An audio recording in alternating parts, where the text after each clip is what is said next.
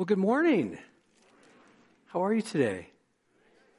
Well, I think Scott maybe said it. I live down in Phoenix, so it's a little cooler up here, right? You're like, yes, it's part of why we love living here, right?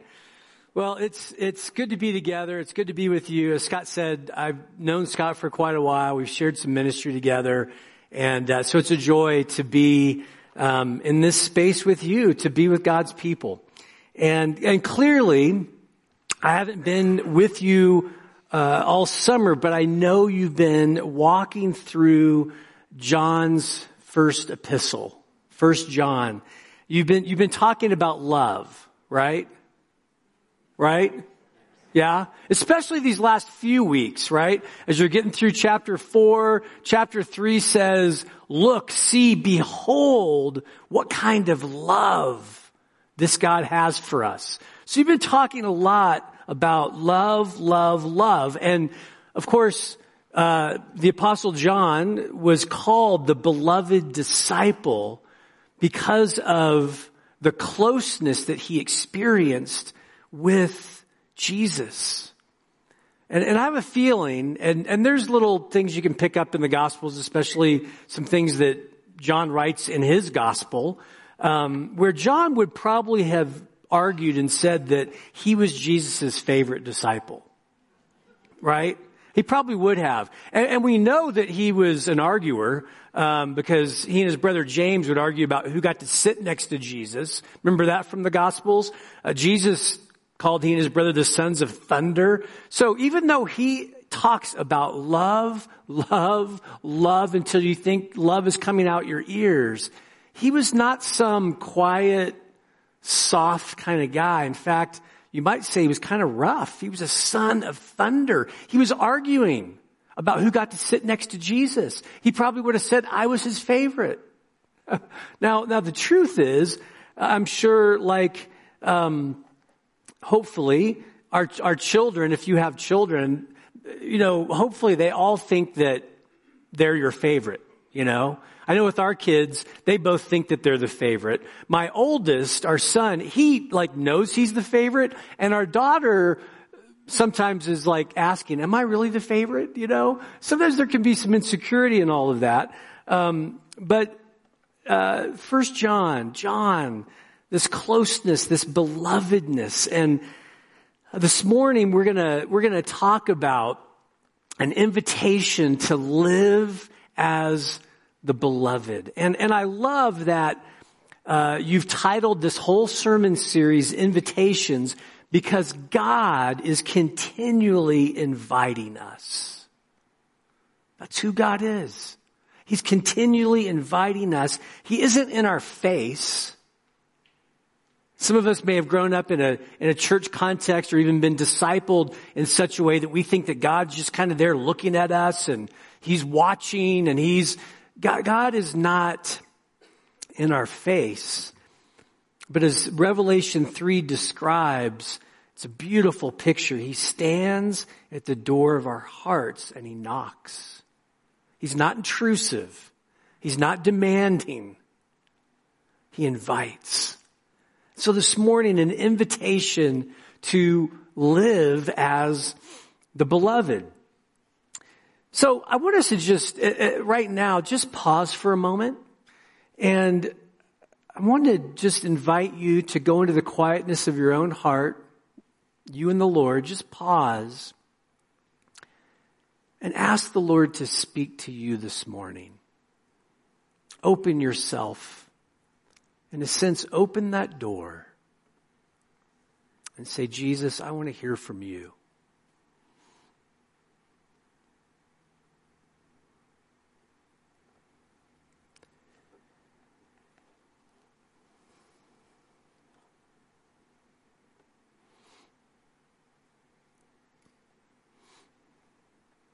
Amen.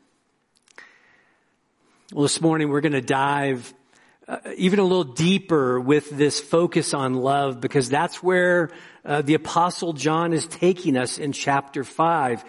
And as we begin to think back to 1 John chapter 3 and that encouragement to behold or see or contemplate the love of God, I want you to watch this video, and it's a unique video that really gives us, I believe, a beautiful picture of this great love that the Father has for us. Did you understand it though? No. Okay. All right. Huh? Oh no, not this one. This is the grand finale of it. Yeah, that's the last one. That's what I was wondering. I don't know what they're gonna do next season because they did some stuff this time. Exactly what I was thinking. Oh yeah.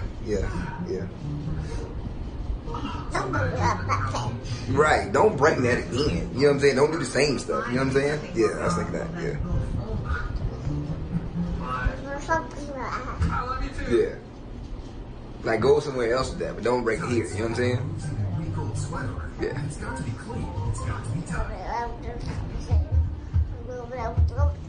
That's what I said. And then it was like, you know what I'm saying? And I was like, what in the world? But don't do that here. You know what I'm saying? Yeah.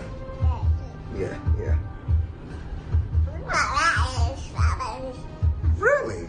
I thought the same thing. We think a lot alike, huh?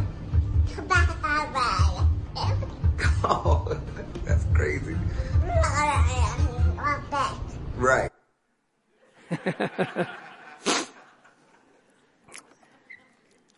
That is a picture of a father who loves his son. It's probably, I think, one of the best illustrations really of the deep love the Father has for us. They're communicating, right? Love is happening between them. The Father is present to his child, and yet not everything is understood, right? And did you notice how the child kept looking at the Father? Just wanted to get his gaze. Wanted to make sure that he was still paying attention, that he had his attention. It's a picture of deep connection and attachment. And I think this is a picture of us with our Heavenly Father. God is present, and we may not always understand what God is saying, because I don't think the son here understood everything the Father was saying, right? And we don't always understand everything that God is saying. How could we?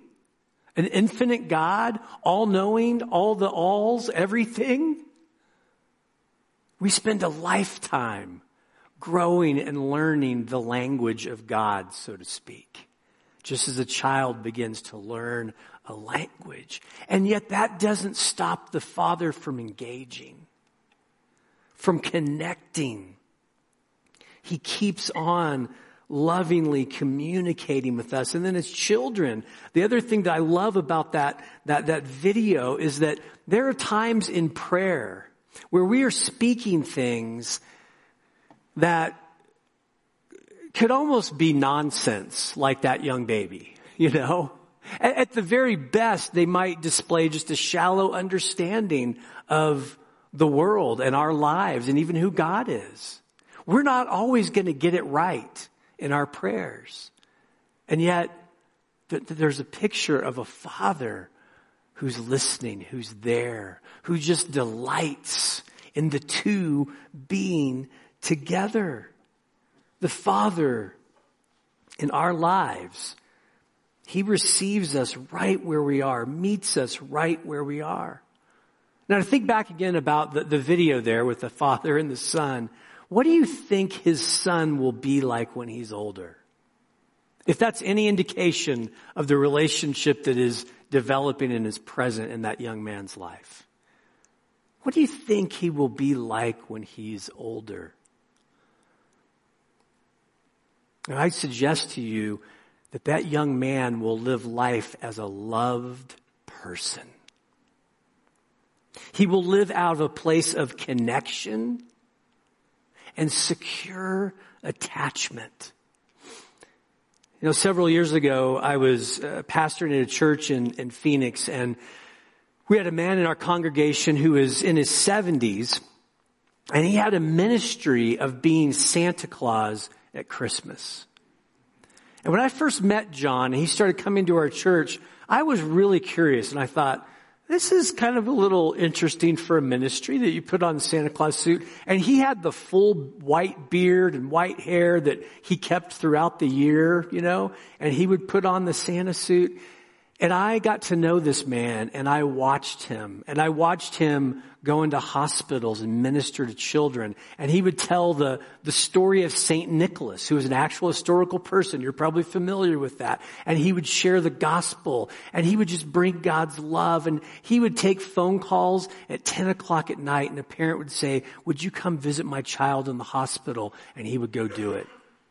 He and his wife had a nonprofit where they raised money to buy toys that they gave out to kids at Christmas.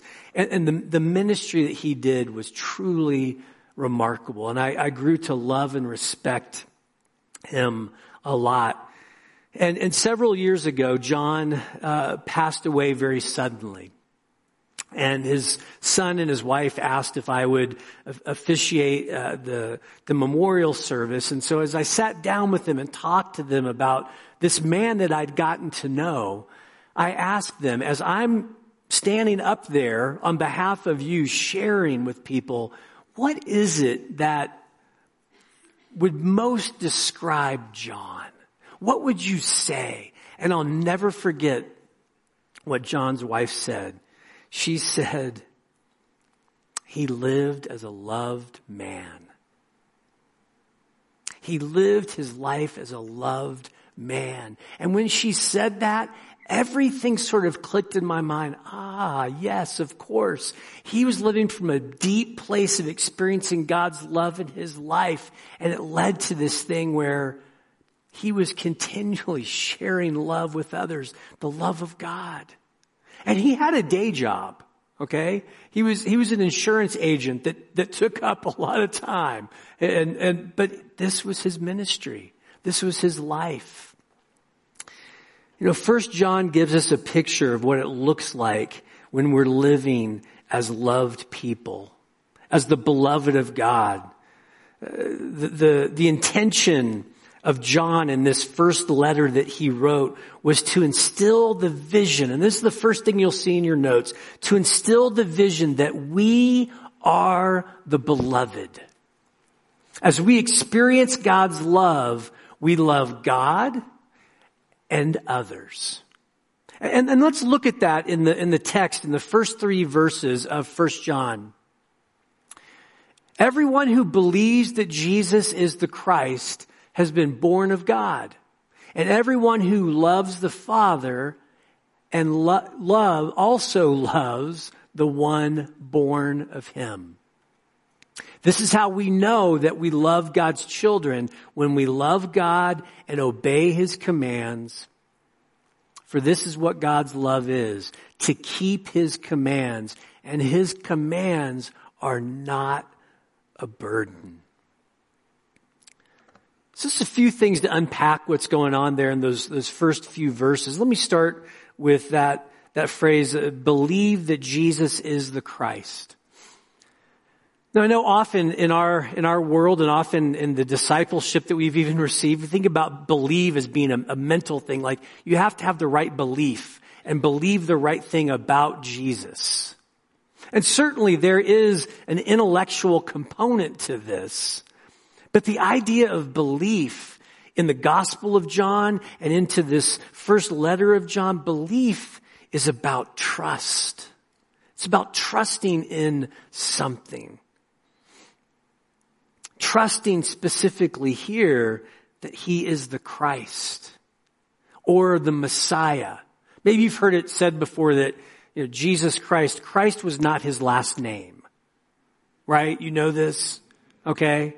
It wasn't his last name. It was Jesus the Christ. Jesus the Messiah. The promised one. The fulfillment really of all that we truly desire. So what John is doing here is establishing, you have been born of God. You have been made a child of God because you have put your trust in him as your Messiah. He's saying you are connected, you are secure in the same way that a father is with a child. I know some of you are studying through 1 John all through this summer and each week. And if you're just simply to go back through 1 John and look at all the places it talks about children, being a child, God the Father, the imagery is all over the place.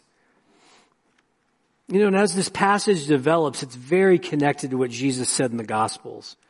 Love the Lord your God with all that you are, and love your neighbor as yourself. All the law and prophets, Jesus said, hang on those two commands, which are really one command. Because Jesus said what he said in response to the question of what's the most important commandment, right? You remember this in the Gospels. What's the most important one? And I always think it's like Jesus Ninja. Instead of just saying one, he gives them two, but it is really one, right? And he did that because they are intertwined with one another. They're connected. You know, earlier in 1 John, you can't say you love, or you can't say you are loving God if you're not loving your brother or sister. They're connected.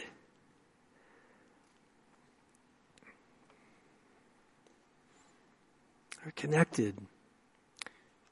You know, as we receive God's love and experience that secure connection, we will naturally then share that with others. And then as we seek to love others, we'll go back to standing in his love again, because we'll always need to be further shaped by his love and presence. And this is really what it means to live a life of love, to receive the love of God, to be in this love relationship with him where we're receiving our belovedness in him. And I'll talk about that more in a second. And then we are loving him back. And then there's something that flows out of that. And so as we think about this, there really is a deep simplicity and beauty to what John is saying here, which is, again, really an exploration of what Jesus already said. And this is why John said his commands are not burdensome. They're not some extra burden that you put on yourself. But every command of Scripture is either about loving God or loving others. Think about that. Every command in Scripture. If you take the 10 commandments, they can pretty much be divided into love for God and love of others. All of it. It really is that simple. It's about love. And why does God give us all the commandments? To give us discernment, right? It is not loving to lie to someone. And so God made that clear. Do not lie, right? Because he wanted to give us some clarity on what it means to love someone. To just not be a liar, to just be a moral, upstanding person is not the point.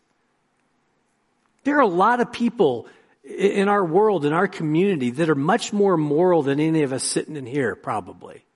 Okay? And I'm not criticizing any of you in your moral upstandingness, okay? At all. But it's not about keeping these rules. But those commands are all about giving us discernment of what it means to love. And so that's why he can say the commands are not a burden. It's not about keeping rules. They're about giving us an idea of what the shape of love is. What does it mean to love God? What does it mean to love others? And of course, love is definitely a word that can get us tripped up a bit, because we know it's the most important thing in the world, right? Our hearts tell us that. Our minds tell us that. The scriptures make that clear. I don't think you can read through 1 John and not think that love somehow is central to this whole thing, right? But the challenge is that we often associate the feelings that are sometimes present in love with love itself. And we hear that. People talk about, I'm in a loveless marriage. Well, often what they mean is some of those feelings that are often associated with love aren't as present at this time. Those things can kind of come and go. Often love is filled with affection and desire and positive emotions, but sometimes it's not. And that's because love at its core, and I want you to hear this, love at its core is about being attached and connected. I have a good friend who wrote a book this last year. He's actually a part of our ministry team. He's in his early 80s and he's written multiple books. But the idea of what exactly is love has always kind of haunted him. And over the last, I think 3 to 4 years, he's been researching how do you really get your hands around this idea of love? We know it's important. We know it's central, but how do you describe it? And maybe the most simple thing I could say is he called his book on love, on God's love, he called it Connected. Because as he studied and looked at the scriptures, he concluded that that's what love is about. It's about connection. And it makes sense. Jesus came to be with us, a demonstration of God's love. And so how would God demonstrate his love? How would he live it out? By his presence. By coming and being with us. Presence, connection. So in the scriptures we read things like, I will never leave you or forsake you. I will be with you till the end of the age. Over and over again, promises of God saying, I will be with you. Or don't forget, as you go forward, I am with you. Now, there's a beautiful simplicity to this, and it's not easy. It's simple, and it's not easy. It's not always easy to live with a sense of God's love in our lives. It's certainly not always easy to love others. Can I get an amen? Right? For example, you may have an adult child living at home who gives you some attitude. Or a spouse that you're really struggling to honor and love well. Maybe a boss that doesn't treat you with a lot of respect. And that's just me yesterday. But you probably have your own list, right? We all have our lists of where it's difficult to love. It's simple. And it's also not easy. Why is it so hard? Why is it so hard?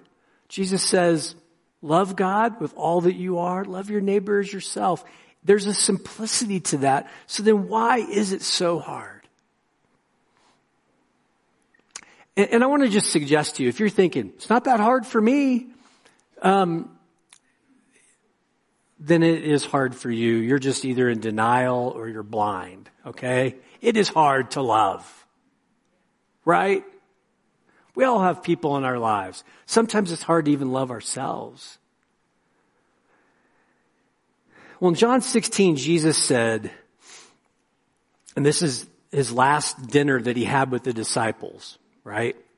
He's talking about all these things. All will know that you're my disciples, my followers, those who love me, if you have love for one another. In that whole context, Jesus says, in the world, you will have trouble. In other words, it's not going to be easy. There's a simplicity to what Jesus said in the Gospels, right here in 1 John. But it's not easy. He says, you will have trouble, but take heart because I have overcome the world. And it's as though Jesus is saying, it's hard, but you can do this. The question is, well, what is the world? When he says in the Gospels, I have overcome the world, what is he talking about? When he talks about the world, when he talks about trouble. Well, the world is a system based on false narratives. That's to what Jesus is referring. And that's what we're going to see in these next two verses in 1 John chapter 5. So let's look first at verse 4. Because everyone who has been born of God conquers the world or overcomes the world. And so he's saying, if you are born of God, you're going to love God. You're going to be loving others who are born of God. Why? Because everyone who's been born of God conquers the world. This is the victory that has conquered the world, our faith. Who is the one who conquers the world but the one who believes that Jesus is the Son of God? Now, I think understanding what is meant by world here, and it's really what Jesus was referring to as well in John chapter 16. Understanding this is critical to living that life of love. And if we don't understand these false narratives that can be there, we're going to struggle. We're going to have a difficult time loving. So if you want to have an idea of what these false narratives are, if you have a Bible, it's not going to be on the screen. But in 1 John chapter 2, he describes this. He tells us already what the world is. In verse 16, he says, for all that is in the world, and then he mentions three things: the desires of the flesh and the desires of the eyes and pride in possessions. That's not from the Father, but from the world. And so what are those three temptations? They are these. You'll see it on the screen. The first one is the idea of we are what we do. That's the desires of the flesh. There can be a temptation for us to define ourselves by what we do, our power, our strength, our ability to make things happen and get things done. And then secondly, the world system is based on the idea that we are what others think of us. That's the desires of the eyes that John writes about in chapter 2. Feeling like we need to look good. And then finally, we are what we have. There can be that temptation to define ourselves by what we have, what we possess. And that's not just talking about material things, finances. It certainly refers to that, but it could be anything that you feel like you need to possess. You could go into the area of relationships where you feel like you have to possess someone else. Knowledge. For some of us, it's about that. We just have to have knowledge about everything. And that can give us a sense of feeling like we're in control. And what's fascinating about these three things that make up what the world is, which is basically what trips us up from living into this life of love, is that these are the same temptations Jesus experienced in the wilderness in Matthew chapter 4. The first temptation was where the enemy came to Jesus and said, just turn these stones to bread. Do something. Make something happen. Defining yourself by what you do. And then the second is jump off the temple. Do something where you're going to look good. You're the Messiah. Prove it. Let's see it. Perform. And of course, that third temptation, if you bow down and worship me, you will have all the kingdoms of the world. See, Jesus overcame the world, it says in 1 John. And I want to suggest to you, based upon what we know from chapter 2, that it's talking about what happened in the wilderness. It's certainly his whole life, but a part of it is what was happening in the wilderness. Because those three temptations that happened in the wilderness for Jesus in those 40 days, the same three temptations Adam and Eve encountered in the garden. Same thing. When the enemy offered them that piece of fruit, they saw the fruit was good for food. Think about turning stones into bread. Make something happen, something to eat. A delight to the eyes. Does that sound familiar? Looks good. And then finally it'll make you wise. It'll give you something. You'll possess something that God has been withholding from you. It was really the way that he was tempting them. See, these false narratives can end up being the temptations of our lives. And it's why it can be so difficult to know love and to share love. And each of these three things that we just looked at are based on an insecurity. There's a sense of insecurity in each of these. I've got to make things happen. I don't know if they will, so I got to make it happen. I've got to look good. I've got to make sure I have enough of whatever it is. We've learned over the course of our lives to define ourselves in these ways, believing that they will give us then a sense of security or power. And this trips us up again and again because when we are interacting with ourselves and the world through the lens of these three things, it affects our life with God and our ability to live as loved people.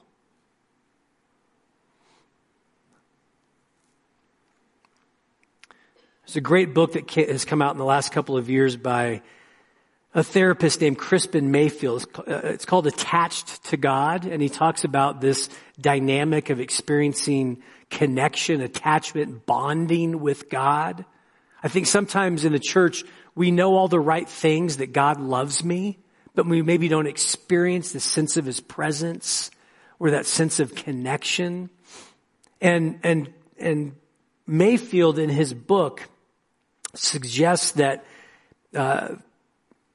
these three elements of the false self, these false narratives, lead to then three really unhealthy or insecure spiritualities. And let's look at what those are. The first one is when we're looking at that false identity of we are what we do, and we can look at the next slide. What it does is it leads to an anxious spirituality. As we've grown up we've perhaps come to believe that we have to do the right things, have the right answers, so we get anxious. And as it comes to our relationship with God, maybe there's a bit of anxiety, always wanting to make sure we do it right. We say the right things, we believe the right things, we do the right things.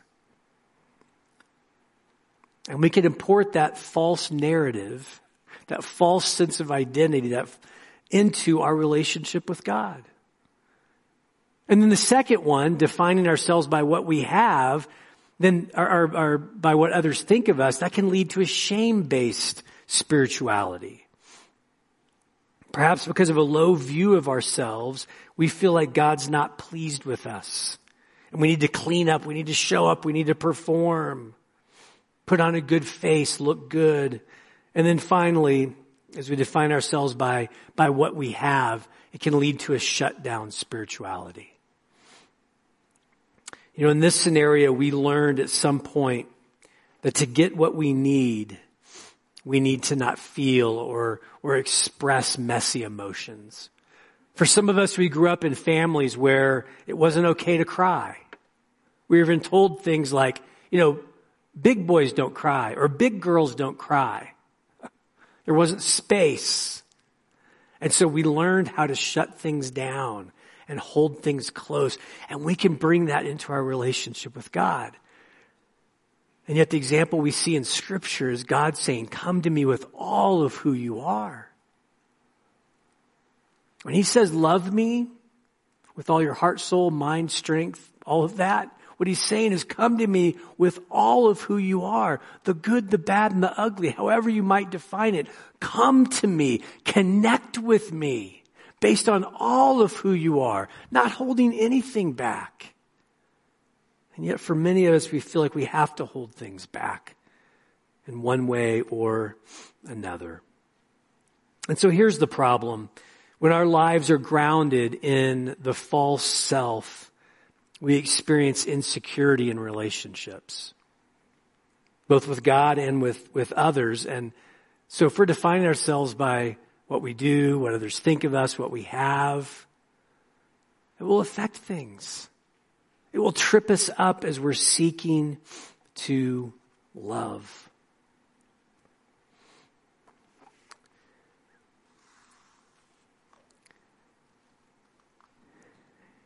You know, whether we've realized it or not, we're asking the question, am I connected? Am I loved? We start asking it from the time we're a young child, like in the video we saw. Before there's even intelligible words, the question that's being asked by our heart is, am I connected? Am I attaching? Is that person there looking at me? We're asking that in our human relationships.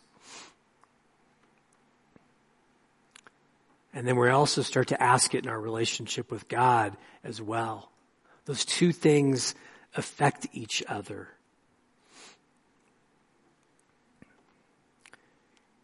Now here's the good news. Even though these things will be at play in each of our lives, the good news is that we have overcome the world or the false self. We can skip the next couple of slides that are a quote and go to that next one. We have overcome the world or the false self, but we participate in the journey of experiencing this overcoming of those things, of the world, as we rest in the reality of who God is. And three things specifically. We can go ahead a few slides past that quote, if we can, Kelly. The realities are these, that we have nothing to produce. We don't have to make it happen. We don't have to keep it together.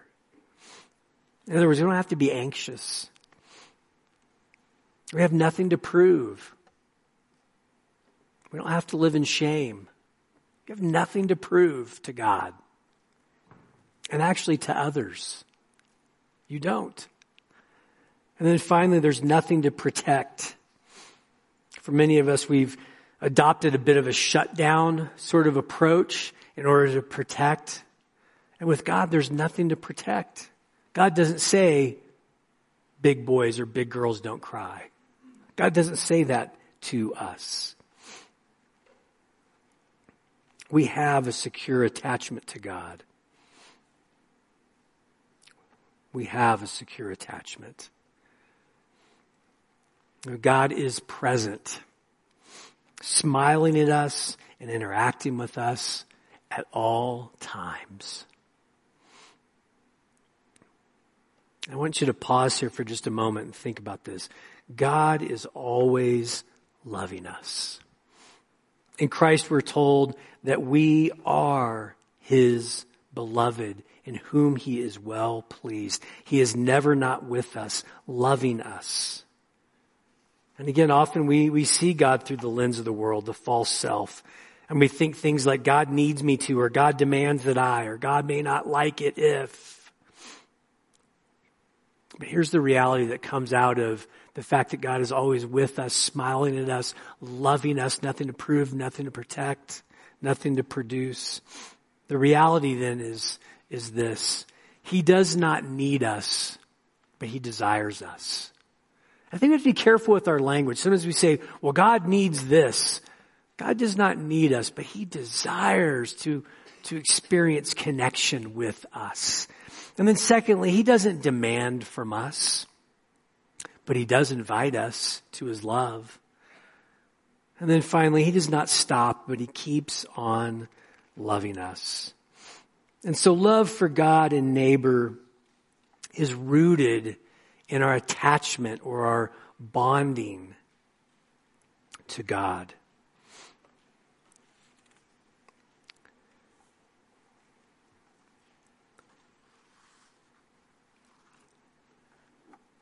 Let me just close with this.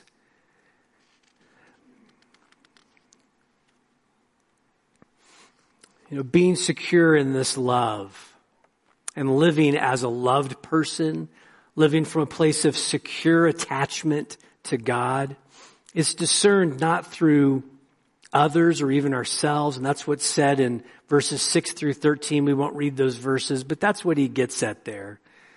But it's through looking at Jesus and listening to the Spirit.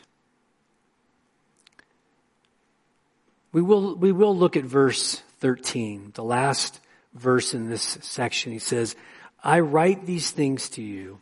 Or do we have it on the screen? I've written these things to you who believe in the name of the Son of God, so that you may know you have eternal life. And when he's talking about eternal life there, he's not talking about when we die and go to heaven someday. That's an extension of it. But he's talking about the quality of life that we have right now in connection with God, Father, Son, Holy Spirit, because we are born of God. We are in Him.